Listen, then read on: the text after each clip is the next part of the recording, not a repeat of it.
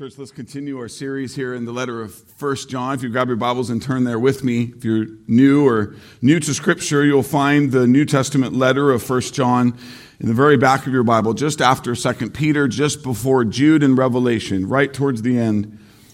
And today we pick up in the next section of chapter 4. Prior to Holy Week, we spent a lot of time working all the way up through verse 12, and then I reserved our time in verse 9 and 10 for Holy Week. We all three sermons, Palm Sunday, Good Friday, Resurrection Sunday, we really drew out of that gospel of love as John makes it so wonderfully clear in verse 9 and 10. Before we get to our passage today in verse 13 through 17, look with me at just these wonderful verses that precede our passage.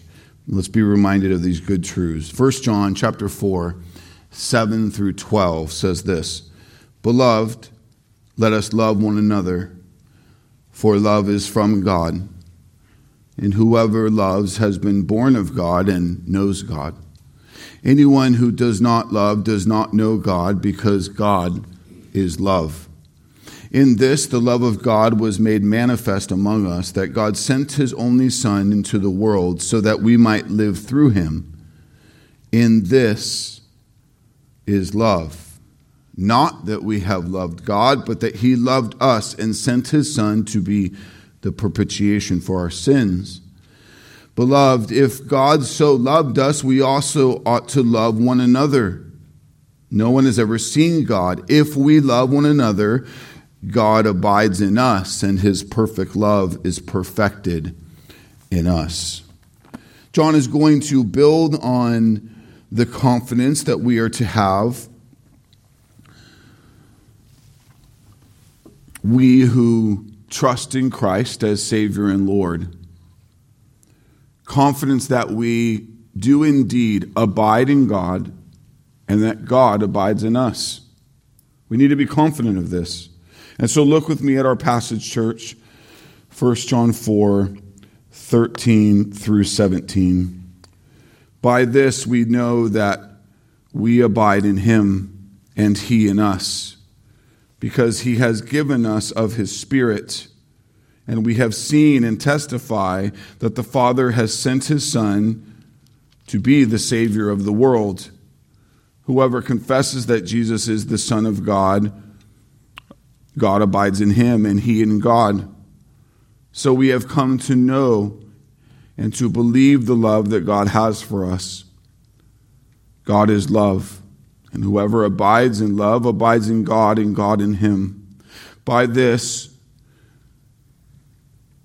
is love perfected with us, so that we may have confidence for the day of judgment, because he is so, also are we in the world. God's good word. Church, let's break this down. Look with me at verse 13. By this we know that we abide in him and he in us. The word abide means to stay fixed, to remain, to continue on course, to endure. The practice of staying fixed on God, of enduring in God, remaining in him, and God in us, is an essential reality of our life in Christ. One that we need to be confident in and living out.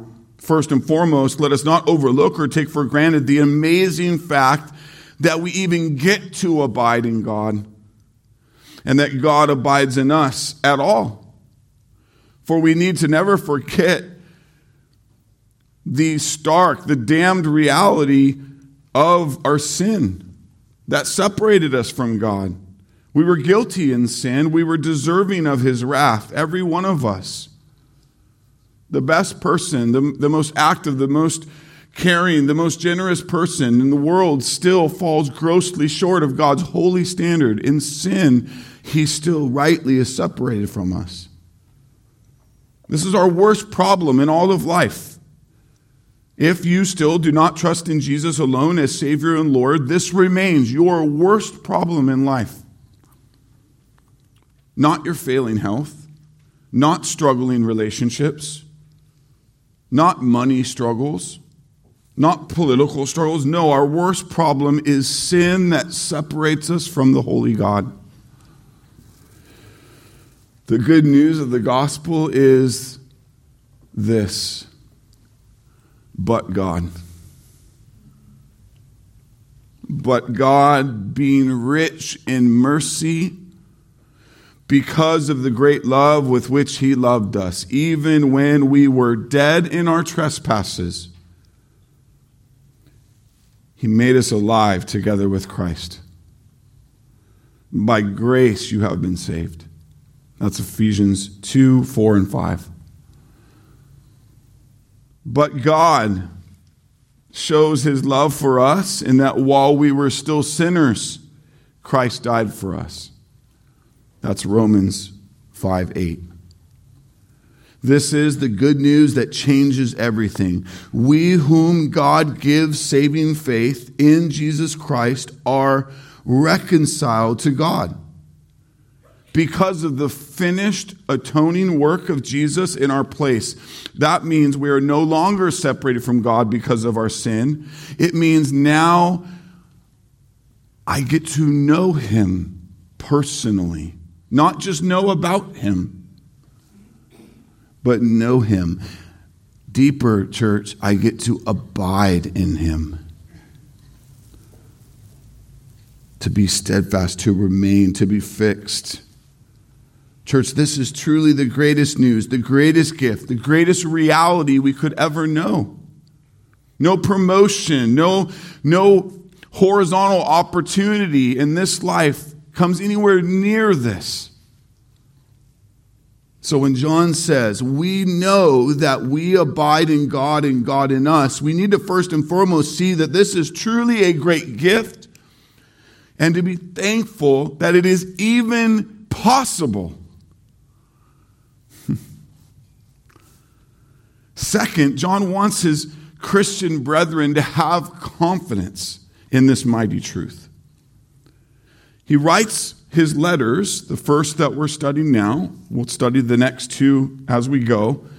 He writes these letters in an effort to reassure the Christian brethren of who we are as children of faith, as children of God, in a world that wants to lie, that wants to deceive, that wants to get us to get distracted on the storms and on the stuff and on the doubts and on the worries.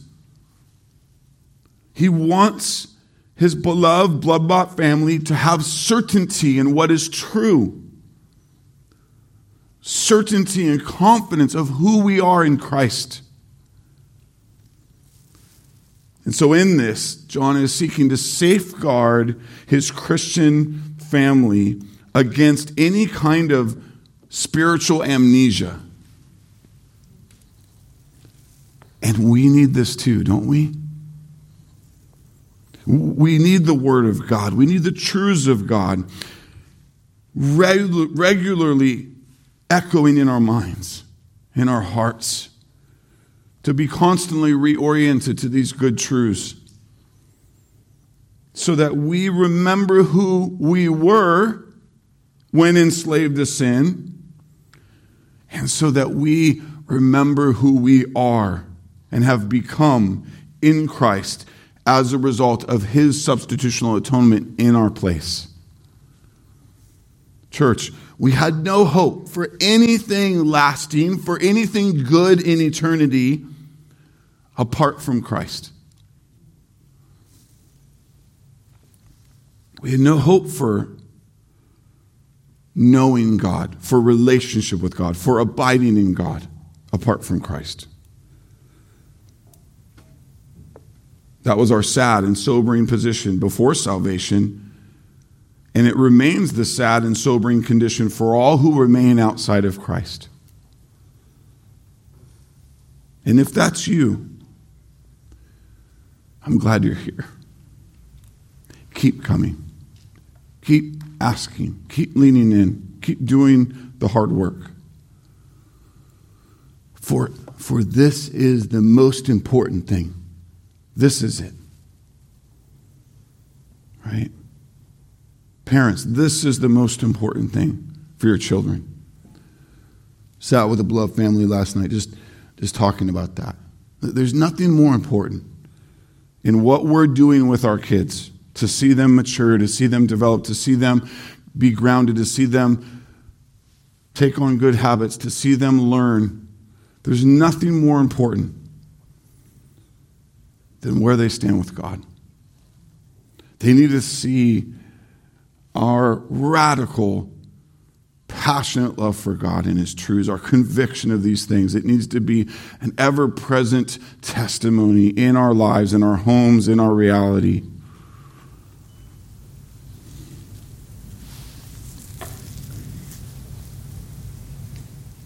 Christ came and died and rose again as we celebrated last Sunday, and as we celebrate every Sunday, the resurrected Christ. We do this every Sunday until He comes again, as He's promised He will. Amen? The risen Savior is why we have living hope.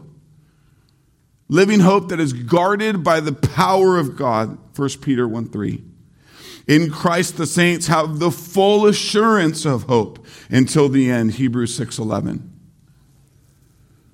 So John is, in our passage today, verse 13 through 17, going to give us 3 markers for why we need to be confident, have confidence that we truly do abide in God and God in us. And these 3 markers are this. Number 1, the gift of the indwelling Holy Spirit. Number 2, the testimony of our faith, that trust in Jesus alone for salvation. Number 3, our abiding in God's love. Look with me at each of these. Let's start with the first. Confidence that we abide in God, the gift of the Spirit of God in us. See this in verse 13, 1 John 4:13. By this we know that we abide in Him and He in us, because He has given us of His Spirit. By what? He has given us His Spirit, so we have confidence. We know that we abide in Him and Him in us. Think about the amazing gift it is to have God the Holy Spirit indwelling our lives after salvation. This is truly a great confidence that God gives us, that we abide in Him and Him in us. Jesus promised the gift of the Holy Spirit. John 14:16, He says, I will ask the Father, and He will give you another helper to be with you forever, to abide. Jesus' word here for helper is parakletos. It's in the Greek, it means one who comes alongside. What a gift. It is truly a sweet gift when someone comes alongside us to comfort us, console us, or help us in our time of need, is it not? So can we just pause then and consider the massive blessing it is that God the Holy Spirit comes alongside us in salvation to bless us in so many ways. And so to really understand the blessing of the indwelling of the Holy Spirit in the life of the believer, let's just do a little bit of remembering of who is God the Holy Spirit, what is His role. Number 1, God the Holy Spirit is equal and eternal in the Holy Godhead. 3 who are one, God the Father, God the Son, and God the Holy Spirit. Scripture tells us that the Holy Spirit is the giver of new spiritual life. This is truly significant because apart from the work of the Holy Spirit in our lives, all unregenerate people, all those who are dead in sin, separated from God, are, it says, darkened in their understanding and alienated from the life of God because of the ignorance that is in them due to their hardness of heart. That's Ephesians 4:18. So we are dependent on the critical work of the Holy Spirit to regenerate us. What is dead must be made alive, right? We're not just sick with sin and well enough on a good day to figure out how to choose God. And no, Scripture is clear. We are dead in sin. We must be made alive. We must be born again, Jesus says to Nicodemus. The hardness of the heart is a dead heart. It must be made alive. The prophecy in Ezekiel 36, 26, and 27 speaks to this work of the Holy Spirit so well. God promises, I will give you a new heart, a new spirit. I will put it within you. I will remove the heart of stone from your flesh and give you a heart of flesh. And I will put my spirit within you and cause you to walk in my statutes and be careful to obey my rules. Church, we must be born again. This is the work of the Holy Spirit in regeneration. John 3:5, Jesus said, truly, truly, I say to you, unless one is born of water and spirit, he cannot enter the kingdom of God. Paul states it clearly in Romans 8:9, anyone who does not have the Spirit of Christ does not belong to him. Now don't miss this. Anyone who is saved has been given spiritual life by the work of regeneration and new birth, new spiritual birth. Without this work, without the indwelling work of the Holy Spirit, no one belongs to God or believes in God. Therefore, no one would abide in God without the work of the Holy Spirit. The Spirit is the key for our abiding, our remaining fixed. Right? How miserable it would be if somehow we got out of all of our death and misery and stood tall for a moment and then found our way back to it. The promise, the good news, the preaching of the word is that those whom he saves are saved. And he keeps us and he finishes us. And we remain. We abide to the end. John's saying, in all of this controversy and all these lies that are coming at you and all the deceptive talk of those who are trying to deceive and the false teachers and the heretical teachings, you need to have confidence that you abide in God and God in you, and one of those key markers, the Holy Spirit, is within you. The Spirit of God, church, is also the revealer of truth. Jesus calls him the Spirit of truth in John 14:17. Jesus also says this in John 14, verse 26, the Helper, the Holy Spirit, whom the Father will send in my name, he will teach you all things and bring to your remembrance all that I have said to you. So later in John's Gospel, Jesus tells his disciples in John 16:13 that the Spirit of truth will guide you into all truth. Church, the Holy Spirit's critical work in revealing to our minds the truth of God is also a key part of our abiding in God. This is not just a fluffy supernatural thing that's absent of the Word, like some modern day Christians like to talk about it. The Spirit doesn't operate and move apart from the Spirit's Word. They never contradict. See, so someone can't say, like, I'm good in the Spirit, although I have no value for the Word. That's to not understand the Spirit. They must be together. They will not contradict.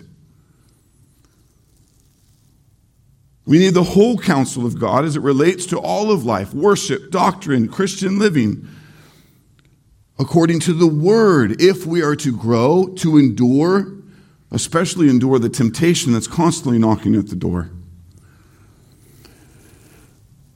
The Holy Spirit is the ultimate guide, going before, leading the way, removing obstructions, opening understanding, making all things plain and clear. The wonderful work of the Holy Spirit, abiding. The Holy Spirit is also the convictor of sin. He's the giver of new life, the one who brings regeneration. He's the revealer of truth. He's the convictor of sin. The Holy Spirit brings about conviction of sin so that we see it rightly and then we repent of it. This is a huge way the Holy Spirit helps us walk in truth, remain in God. Is yes, we're going to struggle. Yes, we're going to stumble, but we've been given the power to see sin and turn from it now. We didn't have that power when we were dead in sin. To abide in God means we're constantly identifying sin and turning from it. The Spirit's work is to bring to mind the lie, the temptation, so that we see it, we call it what it is, and we turn from it humbly, joyfully. The Christian that's fixed in their identity in Christ is not afraid to even say, here's what I did. Here's my sin. And people from the outside look at that. How are you able to testify so openly? Many have come to our church. They'll hear people share testimony from the stage. to admit gross sin. How? How does someone do that? Because that person is fixed in their identity in Jesus. Their value, their worth is not in their record. It's not in these things they were miserable at. And so even as we mature in faith, we get better and better at humbly admitting sin, confessing sin. I don't need to stand on my record. I don't need to make you think that I'm doing good on my record. I stand on Jesus. So the Spirit does this work in us, and it's great and it's good. So, before we move from the Holy Spirit, I want to remind us of the confidence the Holy Spirit is to us by sealing us in salvation. I love Paul's words in Ephesians 1:13-14. In him you also, when you heard the word of truth, God unstopped your ears and you heard it. The gospel of your salvation. And you believed into him. Were sealed, he says, with the promised Holy Spirit, who is the guarantee of our inheritance until we acquire possession of it to the praise of his glory. Our being sealed in the Holy Spirit highlights the security we have, the guarantee we have that we will finish the race, acquire possession of the great prize of eternal life with God in glory. Paul made this same clarity in his second letter to the Corinthian church, 2 Corinthians 1:21-22. It is God who establishes us with you in Christ and has anointed us, and who has also put his seal on us and given us his Spirit in our hearts as a guarantee. So where does confidence come from? That I'm abiding in God and he in me? The Holy Spirit in all of these ways. A guarantee, a seal. The words of Scripture time and time again speak of our security in the power of the Holy Spirit. This catapults our soul in abiding faith, great joy in our Lord. It's truly good news because we live in a world where nothing is truly secure or certain. And so this is a great ministry to us. I pray it is for you today. Look with me at the second marker John gives us for confidence that we do indeed abide in God. If you've trusted Jesus as Savior and Lord, you have these guarantees, you have these markers. Confidence that we abide in God. Number two, confessing Jesus Christ. Look with me at verse 14 and 15. John 4:14-15. And we have seen and testified that the Father has sent his Son to be the Savior of the world. Whoever confesses that Jesus is the Son of God abides in him and he in God. So again, John says, we have seen and now testify. This is his way of driving home for the beloved certainty, confidence. You know this. You've seen it. And now you testify of it. Of what? That God the Father did indeed send his beloved Son to be the Savior of the world. That's the testimony. We spent sufficient time on Palm Sunday a few Sundays ago looking at the arrival, the incarnation of Jesus as he took on flesh, lived without sin so that he would be a sufficient sacrificial lamb and substitutional sacrifice. If you missed that sermon, go back a couple. Be blessed by that time. Pray you are. Here is how Jesus, forerunner, his announcer, John the Baptist, speaks of Jesus' arrival. Jesus is literally that day, as he proclaims this out loud, walking towards them. John 1:29. John the Baptist says, look, pointing to Jesus, the Lamb of God who takes away the sin of the world. John the Baptist is testifying. He's identifying the promised spotless Lamb is Jesus. Here's how Isaiah prophesies his coming long before that. In Isaiah 53:6-7, we all like sheep have gone astray. we have turned every one to his own way, and the Lord has laid on him the iniquity of us all. He was oppressed and afflicted, yet he opened not his mouth. Like a lamb that is led to the slaughter, like a sheep that is before its shearers is silent, he opened not his mouth. Jesus, the sacrificial lamb, taking on the wrath we deserve, opening not his mouth, faithfully seeing it through to the end. This is the good news of Jesus, the sacrificial, spotless lamb who takes away the wrath due our sin. God's righteous wrath does not hang over those who are alive in Christ because it's been propitiated. This is what we talked about on Good Friday. It's been appeased. It's been satisfied. And therefore we are forgiven and justified. We are saved. Jesus indeed is our mighty Savior. It is his perfect righteousness that is then imputed, credited, laid upon us in Christ. In his advocacy for us, in his atoning work on our behalf, his righteousness is put on me. My sin guilt is put on him. And God sees his righteousness on me, and I'm declared holy. I'm declared forgiven. I'm able to now know God, be restored to him, abide in God. This is Jesus' atoning work on the behalf of his elect. And that leads me back to John's emphasis here, because we read a verse like this and we got to make sure we continue to read it within the context of all of Scripture. 1 John 4:14, we have seen and testified that the Father has sent his Son to be the Savior of the world.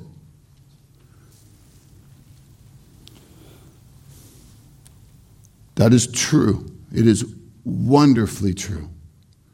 But that doesn't necessarily mean what sometimes we say it means. John already said this in this very letter, chapter 2, verse 2, 1 John 2:2. He is the propitiation for our sins, and not for ours only, but also for the sins of the whole world. So let's slow for a moment and consider what John means by Jesus paying for the sins of the whole world, being the Savior of the world. Other passages in Scripture seem to speak this way about for whom Jesus died. Some passages in Holy Scripture can seem to say that Jesus died for all of the sins of every person in the entire world. Maybe there's some here today who have believed this, who maybe still believe this. I just read a passage in John's Gospel where John the Baptist is proclaiming, "Behold, the Lamb of God who takes away the sin of the world," right? It seems to be the case that's who did Jesus die for? Everybody. So let's ask, did Jesus pay for the sin of every person in the entire world? Now, how do we answer that? We answer that because my answer is what I think is the best answer, what I want the answer to be, the way I grab a couple of verses out of context and say, see, we must let Scripture interpret Scripture and not interject our own longings on it. We must not be guilty of reading Scripture out of its God-intended context. The Holy Scriptures are clear to teach that Jesus' atonement on the cross was not for all people in the world, but for God's elect people who are from all over the world. A worldwide people chosen of God before time. We know that many die in their sin and go to hell and pay for their sin in eternal judgment. So it cannot be true that Jesus paid for, propitiated the sin of everyone. If he appeased the wrath due sin for everyone, then they would not be guilty of sin and therefore need to pay for it themselves.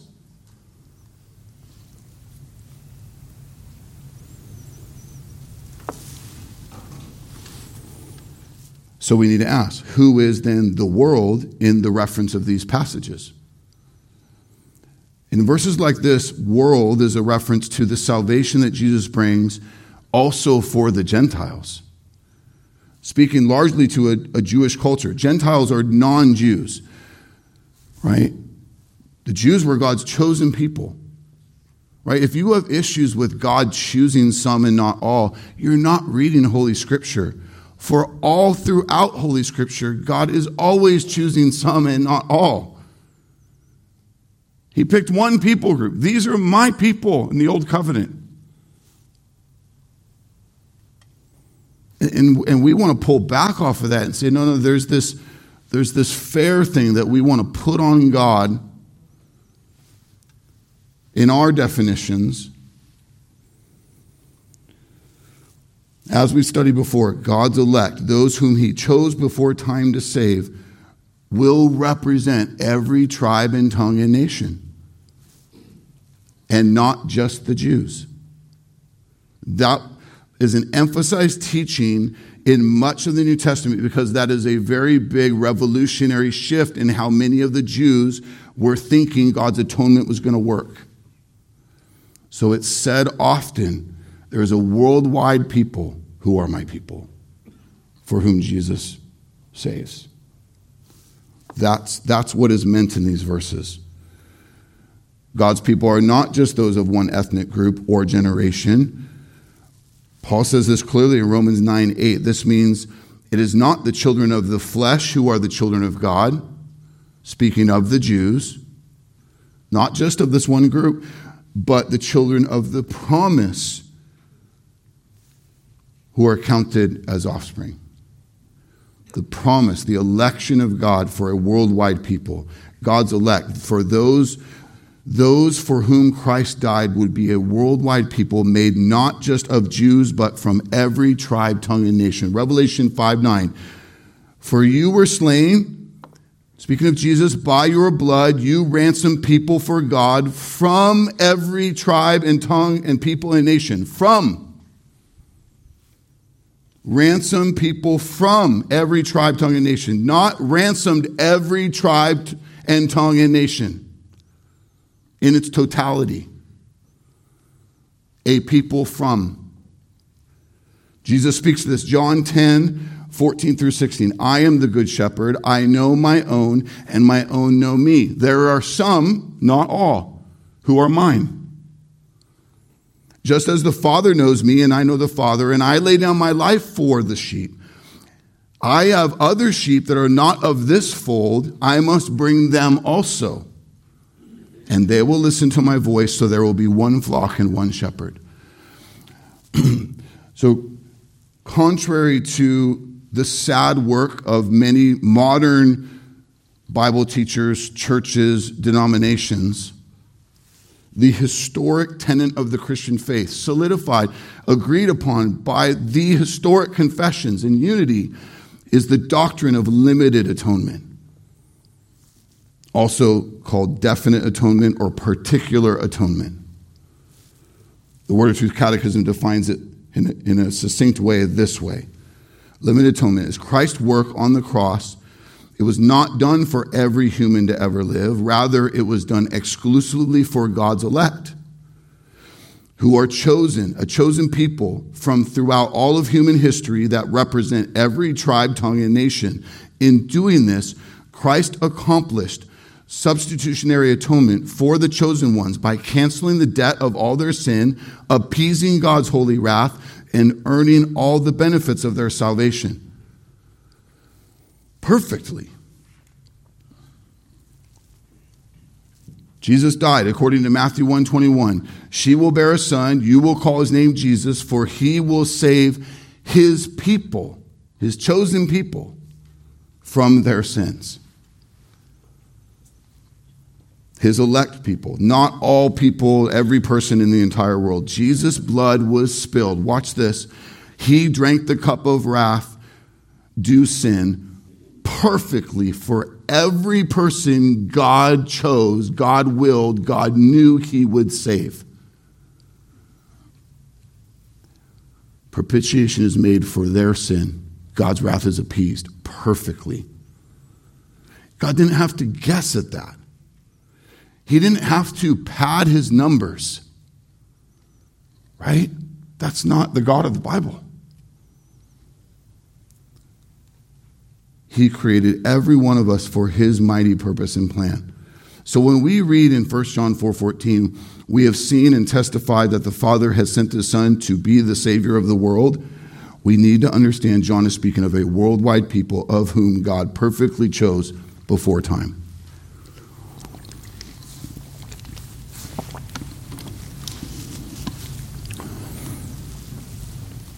Ephesians 1:4-5, even as he chose us in him before the foundation of the world,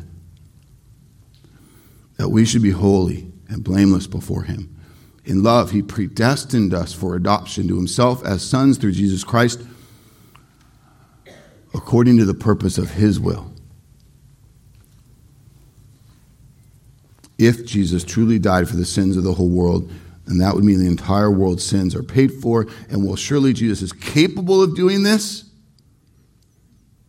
limited atonement is not saying that Jesus is not able. Limited atonement says that it declares everything that God does is perfect in its aim and its purpose. We know from Holy Scriptures that not all are saved. Hell is real. The penalty of sin for many is real. Many remain under God's wrath. That said, praise God for his grace and his will to save many. And again, when you feel stirred to go, why not just save them all? It's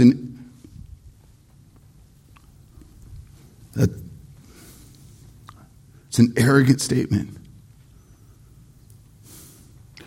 Because when we go there, what we do is we make man big and God small. But when we rightly see the guilt of man in sin and God's holiness and standard, the fact that he wills that in his mercy, in his grace, he saves any floors us. For we are small and God is massive.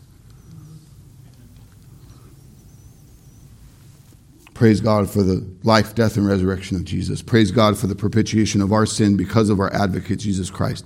Acts 4:12. There is salvation in no one else. For there is no other name under heaven given among men by which we must be saved. Now look with me at verse 15. 1 John 4:15. Whoever confesses that Jesus is the Son of God, God abides in him and he in God. This is a callback to John's point earlier in the chapter when he's speaking of those who do not confess Jesus as the eternal Son of God. Their confession or testimony is heretical because they reject the fundamental biblical truth about Jesus' eternality.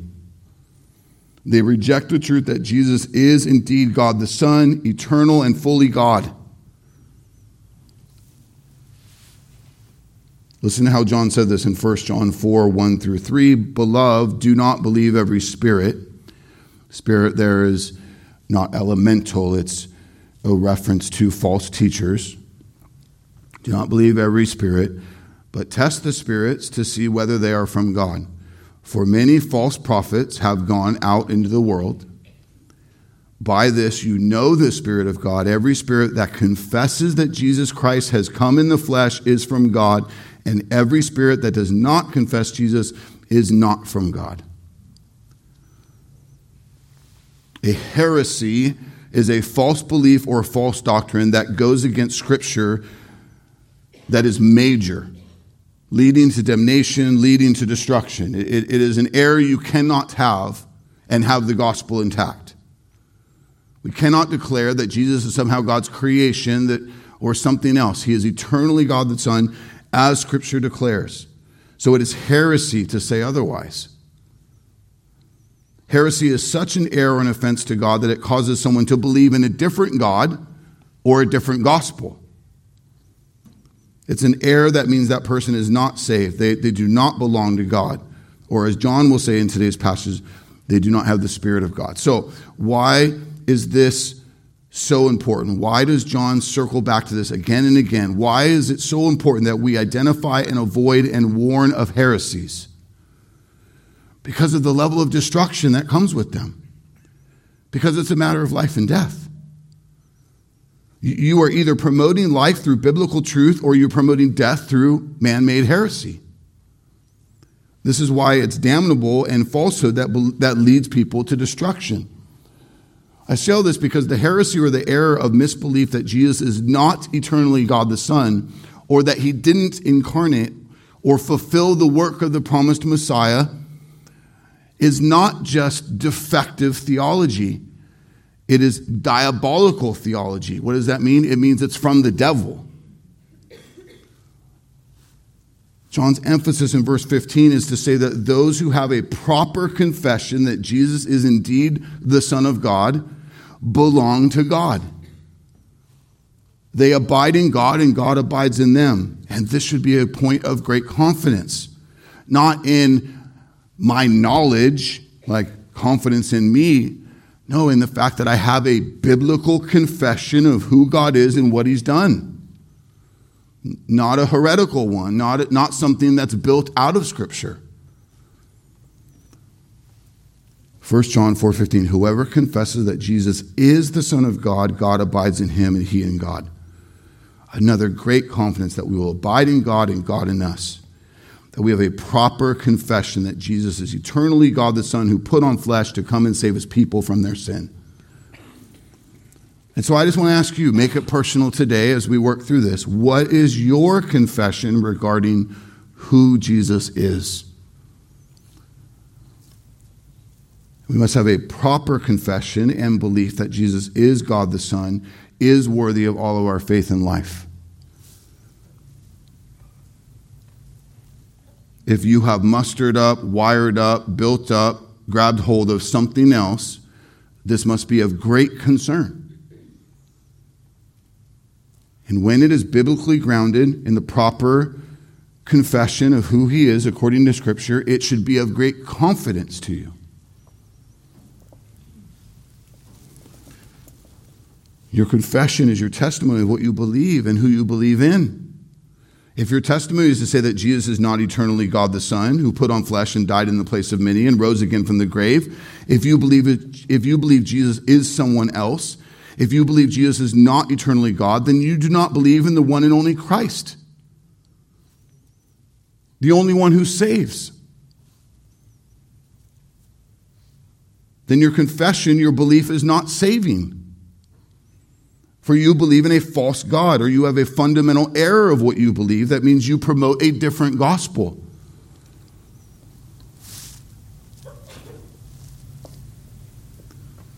Does that mean all hope is lost for you? No.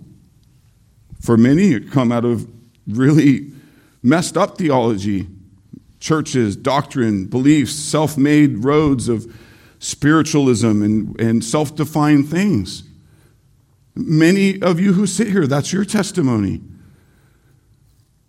There was a thought that I belonged to him, I had a right understanding of these things, and God broke in with the authority of the Word and gave you a biblical view, a solid confession of who he is according to him, not according to anything else.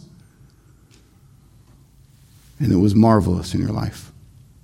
And for some, saving in your life. Truly, finally saved. Our confession of Jesus must be true to who he is.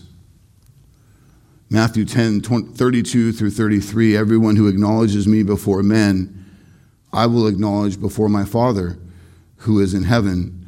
But he who denies me before men, I will also deny before my Father who is in heaven. So other religions who have a wrong view of Jesus are not professing the Christ. They're not saved. They believe in a false God. Romans 10:9 through 10, if you confess with your mouth that Jesus is Lord and believe in your heart that God raised him from the dead, you will be saved. For with the heart one believes and is justified, and with the mouth one confesses and is saved. Paul encourages Timothy in 1 Timothy 6:12, fight the good fight of faith, take hold of the eternal life to which you were called, and about which you made the good confession in the presence of many witnesses. A good and right confession. In all of these, we see proper confession of Jesus Christ, of the gospel of Jesus Christ, are the ones who are affirmed as abiding in God and God abiding in them. This is meant to be truly a great confidence in our life and faith. And so with that now under our feet, look with me at the final marker we see in verse 16 and 17. Confidence that we abide in God because we abide in God's love. So we have come to know and believe the love that God has for us. God is love, and whoever abides in love abides in God, and God abides in him. By this is love perfected with us, so that we may have confidence for the day of judgment, because he is so, also are we in this world. We have come to know, he says. Look at that, verse 16. We have come to believe the love that God has for us. Again, church, hear confidence language. You know, you believe. Be confident that you indeed are a Christian, that you abide in the living God.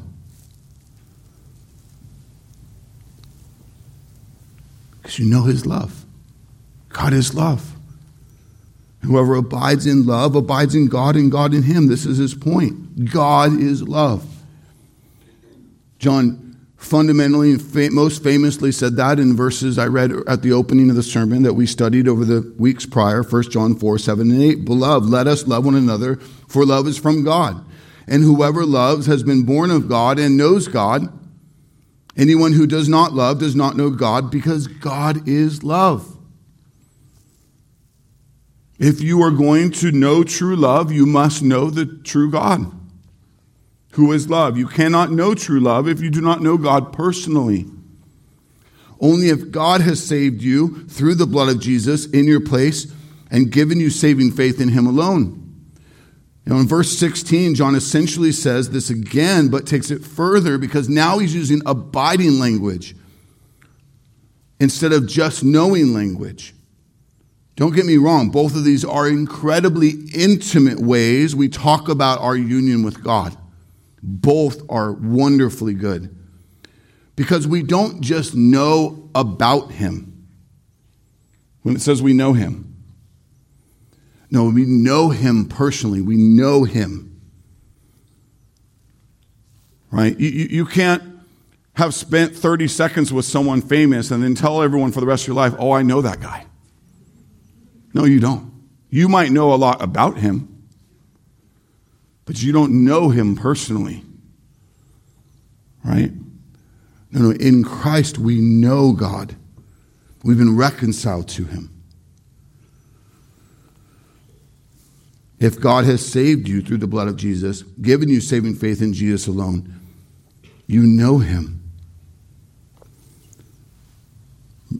Scripture is clear to say even the demons knew a lot about Jesus. They had a better proclamation of who he was than many other people. But the demons are damned forever. Why? Because while they knew a lot about him, they did not know him, did not trust themselves to him, were not reconciled to him. They do not abide in him. If we know the love that God has for us, if you really know that, not just know about it, but you know it, then you abide in his love. And God abides in you.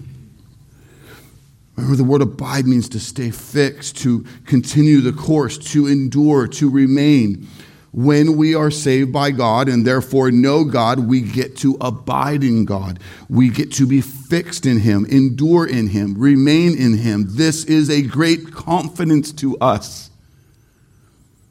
Christian, you must see the indestructible foundation it is to your life in faith. You are rooted, you're grounded, you're secure in God, in His power, in His work. It's not built on your performance. If it's built on your performance, then you should be really worried that you're going to get demoted, that you're going to lose it. But that's not the gospel. So you don't need to be worried because it's built 100% on His performance in your place. So we have confidence. He's done this work. He's given me this gift. God has confirmed this confidence in you by sealing you with the Holy Spirit, by giving you a proper testimony of who Jesus is as the Son of God, the promised Savior of the world, and by giving you access to the rich, true love of God. All of this is to help us abide, remain, walk in Him. And look how he builds on this in the final verse, verse 17. By this is love perfected with us, so that we may have confidence for the day of judgment, because He is so, also are we in the world. John says, by this, God's love is perfected in us. By what? By our abiding in Him and Him in us. His attribute of love is perfected in us. So what is that then? What is that work of perfecting it in us? It is the work of progressive sanctification. It is the work of maturing in the Lord. It is the work of the fruit of the Spirit.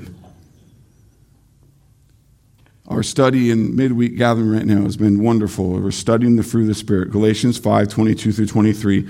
The fruit of the Spirit is love, joy, peace, patience, kindness. This Wednesday I get to teach on goodness, faithfulness, gentleness, and self-control. God's love through the Spirit is perfected in us as we mature in the Lord, as we abide in the vine, remain fixed on the vine. The Spirit of God grows His great attributes in and through our lives, producing the fruit of the Spirit. This is how someone who was an arrogant monster, a mean criminal, a selfish, conniving, prideful person, you can meet them in later stages of life after they're saved and are being sanctified and go, who are you? Because there is an internal change that God's doing to produce a different person with different longings, different goals, and different way of doing life. Not perfected person, but one who is being made perfect, being made holy.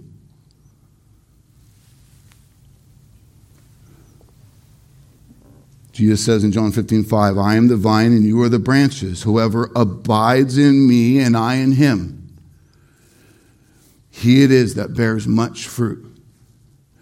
For apart from me, you can do nothing.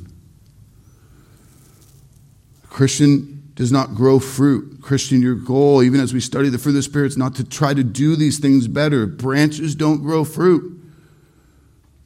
You don't believe me? Go lay a branch on the dirt. Go lay it on the concrete and just wait. Water it even.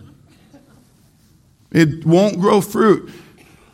The fruit is grown from the vine through the branch. We have to be in Him.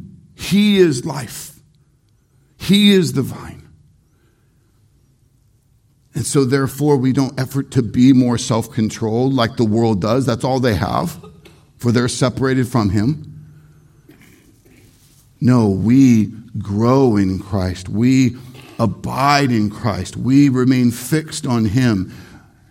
If you want to see more fruit in your life, you don't work on the growing out, you work on the growing in. You spend more time in His Word, more time around mature believers who reorient you, more time in prayer, more time growing into Christ, and He produces the fruit of the Spirit in you.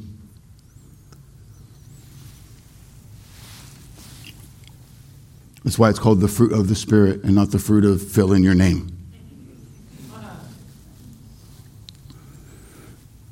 With that reminder under our belt, hear it again.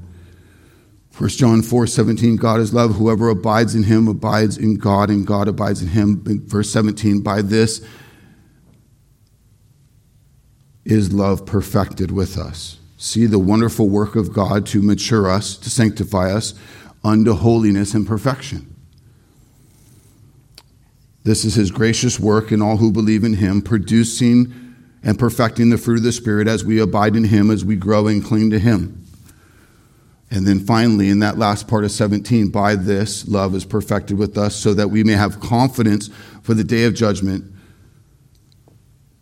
Do you remember John essentially said this in chapter 2:28, 1 John 2:28, and now little children, abide in him, so that when he appears, you may have confidence and not shrink from him in shame at his coming. We are to abide in him so that when he appears, we have confidence. We don't shrink back in shame. We're fixed in him. We're grounded in him. We're ready for him. Our faith can't, therefore, then be something that is just on the shelf. Your faith must be active. Your faith can't just be something you do on Sunday mornings or at dinner time prayer. Or worse, your faith can't be just linked to something you did back in the day and you have this trophy shelf of all these great things you did in the church and for the kingdom back here, and you just kind of hang your hat on that now. Your faith remains active. You continue to mature. You remain active in the work of the church because God's not done with you, because you belong to him and you are ready for his return. And there will be many days when your faith and devotion to Christ is really tested. And maybe you're feeling that right now. It's being tested among unbelieving family or friends or coworkers, among civil authorities that are threatening the loss of God-given freedoms. Maybe among relationships with others where you're being tempted to shrink back and compromise in order to keep them in your life. Jesus was clear to say in Luke 9:26, whoever is ashamed of me and my words, of him will the Son of Man be ashamed when he comes in his glory and the glory of the Father and of the holy angels. Christian, let me ask you, just do business with this as we close. Are you abiding in Christ? Are you so in love with him, growingly in love with him, so full of faith, growing in faith, that if everything in your life gets stripped away and all you have is Jesus, you are satisfied, you are faithful? You're able to join Paul in Philippians 3:8. You're ready to count everything as lost because of the surpassing worth of knowing Jesus Christ your Lord. For his sake, you are ready to suffer the loss of all things and count them as rubbish in order that you remain in Christ. Christian, are you ready for his return? Jesus himself said we must be ready, Matthew 24:44. Therefore you must be ready, for the Son of Man is coming at the hour you do not expect. Are you aware of just how short this life is in comparison to eternity? It is short, but we must make the most of it. He's given us today. Let's do business. Don't waste time. Time is precious. Don't overcling to temporary things, temporary status, and working towards retirement and these goals. That has to be adjusted, that we steward God's thing for God's purposes. Revelation 22:20, surely I am coming soon. Amen. Come, Lord Jesus, come. Are you ready? Are you confident? Not in yourself, but in the record of Jesus alone. Let me just ask you again, are you guilty of not getting your house in order? Are you guilty of always postponing these God-given priorities? Oh, I'll get to it soon. We'll get to that. Let me just work on this a little longer. Let me just get this part of my life tucked in. Maybe even being so bold to say, let me just sin a little longer. Can't delay. We must abide in him today and every day that he gives us so that we're ready. So we have confidence for the day of judgment. Jesus said it well, Matthew 10:28. Do not fear those who can kill the body, but cannot kill the soul. Rather, fear him who can destroy both the soul and body in hell. Psalm 118:6, the Lord is on my side. I will not fear. What can man do to me? Amen? May our faith abound. May we abide in him and have the confidence built on these markers he's given us. a great confidence in our life no matter what we face. Pray with me. Father, we thank you for this wonderful, rich time in your word to slow down and really break it down and really understand these layers of what John is teaching here, what you've ordained for us to have and to know. That we're constantly being corrected and matured and we're growing. And for some, Lord, we're being made alive. You're saving. You're breaking down these walls of pride and sin. You're giving a humble, sweet surrender to Jesus as Lord. A readiness to grow and to mature as an infant in the faith, but as one who belongs to Christ now and forever. And for the Christian, the blood-bought Christian who knows you, Lord, that there is a confidence, there is an abiding that's maturing us, that's keeping us ready for your return. That's keeping us not too focused on all the temporary, but joyfully focused on the eternal realities of how you are at work in the world through the church and the world and the word. Lord, we are joyful to have your love, to know your love, that your love is at work in and through us. And so as we celebrate that, as we celebrate this gospel truth, stir us to motion, stir us to doing and not just to hearing. Repentance and faith and obedience for your glory and for many others' good and for our joy. In Jesus' mighty, victorious name we pray.